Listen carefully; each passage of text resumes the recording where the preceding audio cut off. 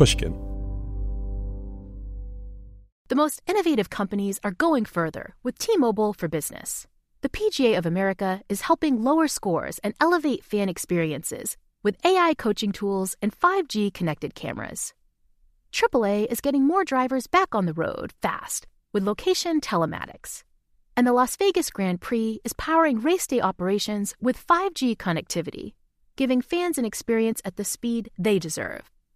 This is accelerating innovation with T-Mobile for Business. Take your business further at T-Mobile.com/now. Did you know some travel credit cards offer 10 times points on your spending? Don't miss out on big rewards for your next trip. NerdWallet lets you compare smart travel credit cards side by side, curated by an expert team of finance nerds. What could future you do with better travel rewards? A free flight? A room upgrade? Don't wait to make smart financial decisions. Compare and find smarter credit cards, savings accounts, and more today at nerdwallet.com. Reminder, credit is subject to lender approval and terms apply. NerdWallet, finance smarter. You know you've got a comeback in you. When you take the next step, you're going to make it count. For your career, for your family, for your life. You can earn a degree you're proud of with Purdue Global. Purdue Global is backed by Purdue University, one of the nation's most respected and innovative public universities. This is your chance. This is your opportunity. This is your comeback. Purdue Global, Purdue's online university for working adults. Start your comeback today at purdueglobal.edu. This is Solvable. I'm Jacob Weisberg. At our core, what we're trying to do is improve human well-being as much as possible. The holidays are the season for charity, the time when we give away money to the causes we care about and to help people who are suffering. But how do we make our decisions about where to give? For many of us, it's just a matter of habit or responding to solicitations or the disaster or crisis that seems the most pressing. But should we be thinking about the effectiveness of our giving? How much suffering can be alleviated? How many lives saved for the same donated dollar? We live in a world in which there are really cost-effective, proven ways to save the lives of kids that are dying. And at least as a benchmark, we should be able to say, you could spend $10 million distributing anti-malarial bed nets. And those $10 million are going to protect 2 to 4 million households from getting malaria and are going to save the lives of several thousand people. It sounds like a lot of the programs that you fund are directly connected to measurable things like health and consumption. Can you imagine this applying to other areas of charity? I think it extends to far more areas of charity than one would think. Buddy Shaw is the managing director of GiveWell, an organization that researches the impact of giving across a variety of causes and makes recommendations for where and how to give. My Solvable is helping people identify charities that do the most good per dollar spent. My co-host Ann Applebaum spoke with Buddy about the importance of giving and how his organization evaluates the many worthy causes out there. Here's their conversation. Thinking back to when you were a child or a young adult, what's your earliest memory of donating money to a charitable cause? Actually, growing up, I grew up in rural, small town, Pennsylvania, but we would go to visit my family in East Africa and India fairly regularly. And so probably the earliest memory I have of donating money or doing something that's charitable is going with my grandfather in a rural part of Western India and serving food at a school for deaf and mute children. And did your family talk about charity? Was there a conversation at home about it as well? There were conversations about, I think, social justice, not charity so narrowly, but definitely that, we're very fortunate to be living comfortable upper middle class lives in the United States. I remember reading John Rawls' The Theory of Justice my freshman year of college, where he talks about our moral standing in this world or what we actually have access to is an accident of birth. And when I was reading that, basically it brought me back to those memories, visiting family in Africa and India and recognizing that the fact that I was born in the US meant that I had far more opportunities than even my relatives and other people that I would regularly interact with on those trips. And there seemed to be something that was fundamentally morally unjust about the fact that I had a much better shot at living a full and meaningful life than those people did simply by virtue of where I happened to be born. Mm-hmm. Still, GiveWell is something more specific, than the kind of charity you were used to growing up. First of all, maybe you could tell us a little bit about what it does. What's the aim of GiveWell? Yeah, so GiveWell, really what we're about is trying to find the charities that save or improve lives most cost effectively. Essentially, what we're looking for are programs that have strong evidence of effectiveness, that what they're intending to do is actually leading to improvements in people's lives. But beyond the evidence of effectiveness is that they're extremely cost effective, that they do that with as little money as possible. Two examples are one in global malaria. So hundreds of thousands of kids die every year simply because they don't have access to a $5 anti-malarial bed net or other malaria preventive treatments. And GiveWell essentially has found through rigorous research that the academic literature shows that if you can get an anti-malarial bed net into the hands of a family, if they hang it up properly and sleep under it, that's extremely cost effective at saving lives. And then we do the work to make sure that we find organizations that are able to do that as cost effectively as possible and that have more capacity to absorb funding and deliver those programs. And so based on all of that research, we make recommendations to anyone looking to make a charitable donation so that their money goes as far as possible. And how do you measure effectiveness? Is it to do with length of life? Is it to do with the amount of food people have? Is it standard of living? What is your ruler that you're using? Yeah, so this is a really hard question because, at our core, what we're trying to do is improve human well-being as much as possible. And so we're actually agnostic on the actual cause, whether that's improving incomes or lives or education. But obviously, if you're choosing between a bunch of different charities, you're forced to make these very challenging trade-offs. And so where GiveWell's currently focused is on programs that save lives or programs that improve people's consumption or material well-being. Last year, we directed over $150 million. And the question is, how much of that money should go to programs that save people's lives versus how much of that money should go to proven cost-effective ways that improve incomes. And that forces us to make very challenging moral trade-offs and ask questions such as, how many people's incomes would you have to double in the poorest parts of the world in order to forego saving someone's life? Because that's the real choice if you're really obsessed with maximizing impact that you have to make when you're choosing where to send money and where not to. Is maximizing impact, though, is that always the best guide to the best charity? I ask because I've had a lot of involvements with organizations and NGOs and charities that are linked to problems of democracy and governance as a board member and in other ways. And of course, these are subjects that don't lend themselves at all to measures of cost effectiveness. You can invest for many decades in democracy in a particular country and see no results until suddenly you do. What makes you think that there's always going to be a numerical value on giving? Or how do you know that that's the best way to really improve life? I think it's a really challenging and fundamental question. We started with a subset of things one can do that were highly measurable. And I think that's valuable because there's a real opportunity cost of those dollars. We live in a world in which there are really cost-effective, proven ways to save the lives of kids that are dying. And at least as a benchmark, we should be able to say, you could spend $10 million distributing anti-malarial bed nets. And those $10 million are going to protect 2 to 4 million households from getting malaria and are going to save the lives of several thousand people. Now, if you want to say, let's make a $10 million grant or a charitable investment in something that builds democracy, I think, we should really think through what are the assumptions that grant or investment is likely to be better than letting several thousand kids die that you could otherwise save.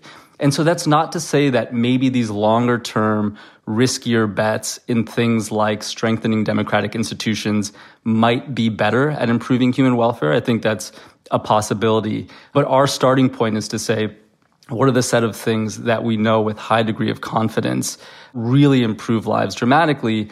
And then as we consider things that are harder to measure and riskier or have longer time horizons, at least there's some benchmark to say, does it seem plausible that this is going to be better than that?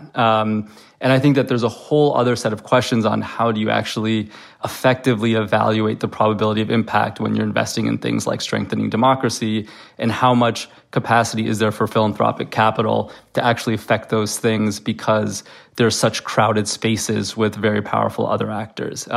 All that to say, very intellectually open to the possibility that there are things like that are very hard to measure and don't lend themselves to this approach that could be extremely effective, but would start from the position of skepticism and trying to do that mental exercise of, do we actually plausibly think that this could be better than saving lives of thousands of people that we know how to do extremely cost effectively.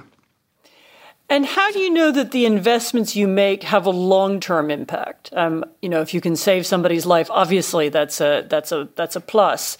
But how do you make sure that the money you've invested, since you're thinking along those lines, not that I necessarily would, but that is what you do. How do you know that it will pay off in the long term and not just in the short term? Within the set of things that GiveAll recommends, there are life-saving programs and income or consumption improving programs. Under the life-saving programs, generally, if you get past the stage of infant mortality, then people will go on to live full lives. So right there, what we're talking about is averting a death that generally is going to translate into 60 years of someone's life, 60 to 70 years of someone's life. Then there's things that we don't even include in our cost-effective estimates, which is all the more fuzzy economic evidence that if there are lower infant mortality rates, longer life expectancy, then that contributes to long-term economic growth and stability of a country. We're not even incorporating any of those potential benefits. But obviously, if you look at global development over the last 50 to 70 years, you do see this correlation between improvements in health and longevity and general improvements in the stability and incomes of a society. And so, there's a lot of complexity around whether that's correlation or causation. But those are the types of long-term effects that you could see even beyond just the additional 60 years of life. Then on the income-improving charities that we invest in, one is providing deworming pills. So it's just a couple cents to deworm kids of parasitic infections. And based on one large randomized trial, what we find is that 20 years later, if you spend $100 to deworm 100 kids, so very cheap to deworm the kids, that cohort of children have an increase in their consumption of over $1,000 20 years later. And so there are these long-term effects on consumption and material well-being for some of the programs. But overall, I think we are focused on saying that improvement of life of an individual that lasts their whole life, dying before 5 versus living till 60, is really substantial and meaningful, and that any other benefits beyond that is almost gravy, because it's so cost effective to just do that core thing of saving the life and letting someone live. Obviously, by definition, it's easier to do cost effective charity in poorer countries because less money is needed to make a bigger difference. Doesn't this mean that you're leaving out people in wealthy countries? We have now in the United States people who are going hungry because of the COVID pandemic. People who live lives of great misery. But it doesn't sound like your charity would be directed at them. Our two philosophical starting points are, one, all human lives have equal value, regardless of where they're born. And the second is, how do we improve as many of those lives as possible with a set amount of money? With those philosophical starting points, it does mean that the vast majority, and currently all of our work, is focused on the poorest parts of the world, because that allows us to improve the lives of as many people as possible, and we don't draw moral distinctions between someone here at home and a person living 10,000 miles away. And I think one important thing to emphasize is there are definitely worthy causes, and there's suffering here in the US and in other high-income countries.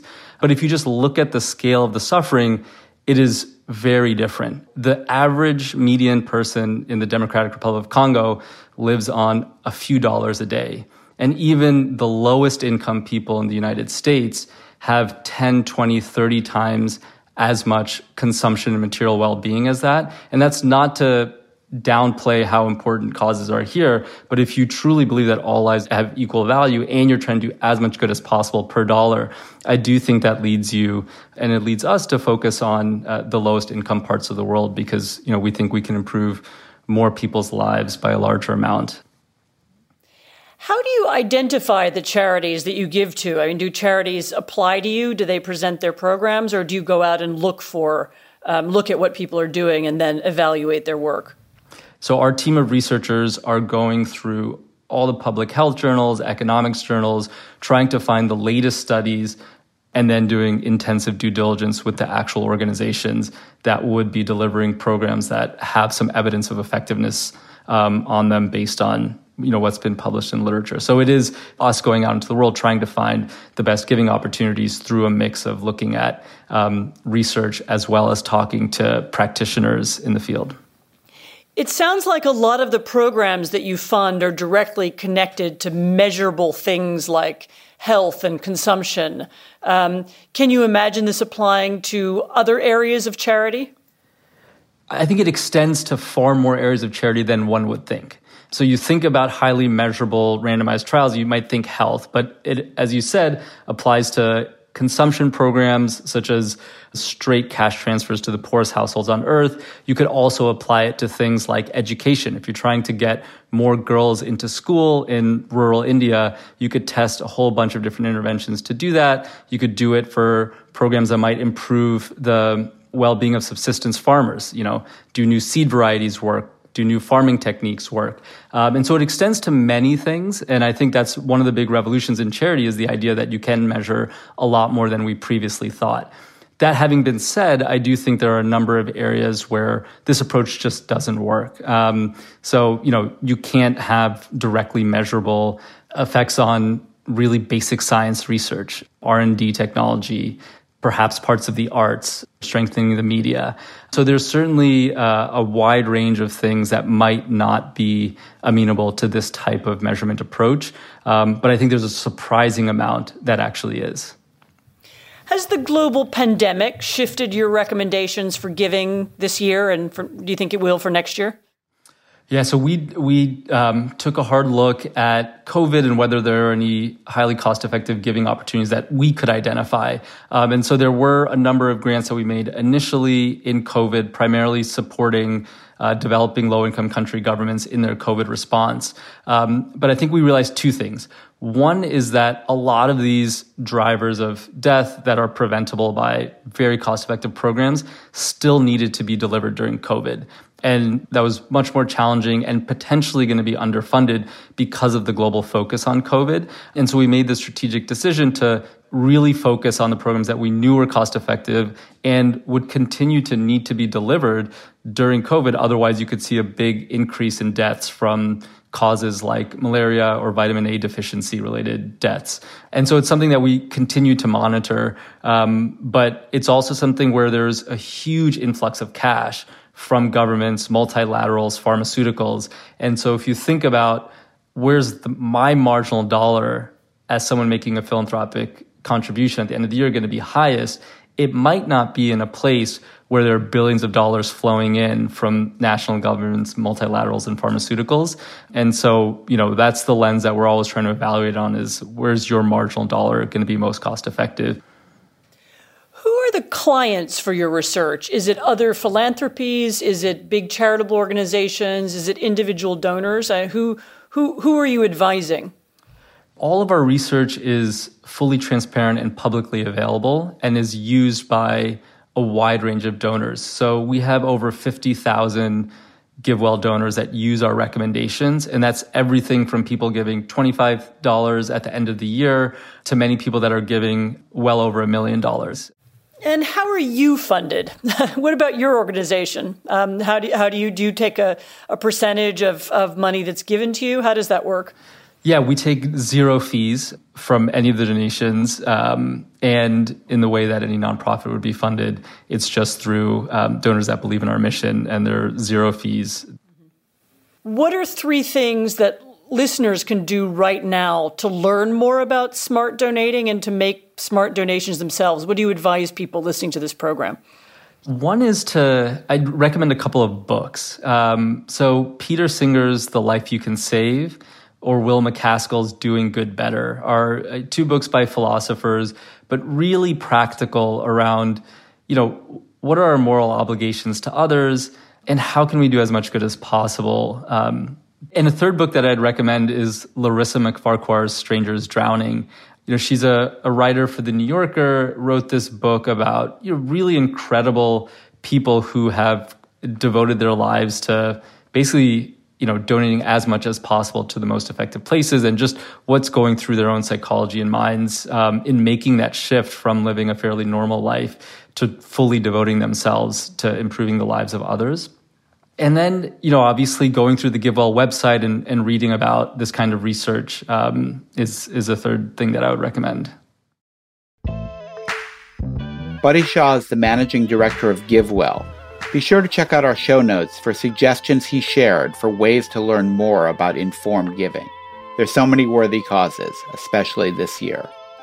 Next week on Solvable, we'll hear from Rachel Strower about how regenerative agriculture can help solve the problems of climate change and unsustainable extractive farming. Solvable is brought to you by Pushkin Industries. Our show is produced by Camille Baptista, senior producer Jocelyn Frank.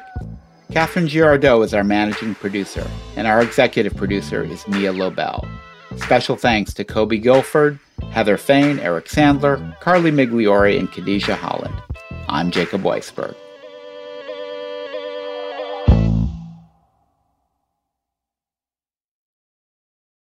The tradition of breaking tradition continues with the return of the Unconventional Awards from T-Mobile for Business at Mobile World Congress. This is an event that celebrates innovators whose bold actions took their industries to new places. If that sounds like you and you're a T-Mobile for Business customer, enter today. If you win, you'll be publicly honored amongst some of the most influential leaders in industry. And me, I'll be there too. Enter now at tmobile.com/unconventional awards. See you there. Did you know some travel credit cards offer 10 times points on your spending? Don't miss out on big rewards for your next trip. NerdWallet lets you compare smart travel credit cards side by side, curated by an expert team of finance nerds. What could future you do with better travel rewards? A free flight? A room upgrade? Don't wait to make smart financial decisions. Compare and find smarter credit cards, savings accounts, and more today at nerdwallet.com. Reminder, credit is subject to lender approval and terms apply. NerdWallet, finance smarter. Hello, it is Ryan, and we could all use an extra bright spot in our day, couldn't we? Just to make up for things like sitting in traffic, doing the dishes, counting your steps, all the mundane stuff. That is why I'm such a big fan of Chumba Casino. Chumba Casino has all your favorite social casino-style games that you can play for free anytime, anywhere with daily bonuses. That should brighten your day a little. Actually, a lot. So sign up now at ChumbaCasino.com. That's ChumbaCasino.com. No purchase necessary. VGW Group. Void where prohibited by law. See terms and conditions. 18+.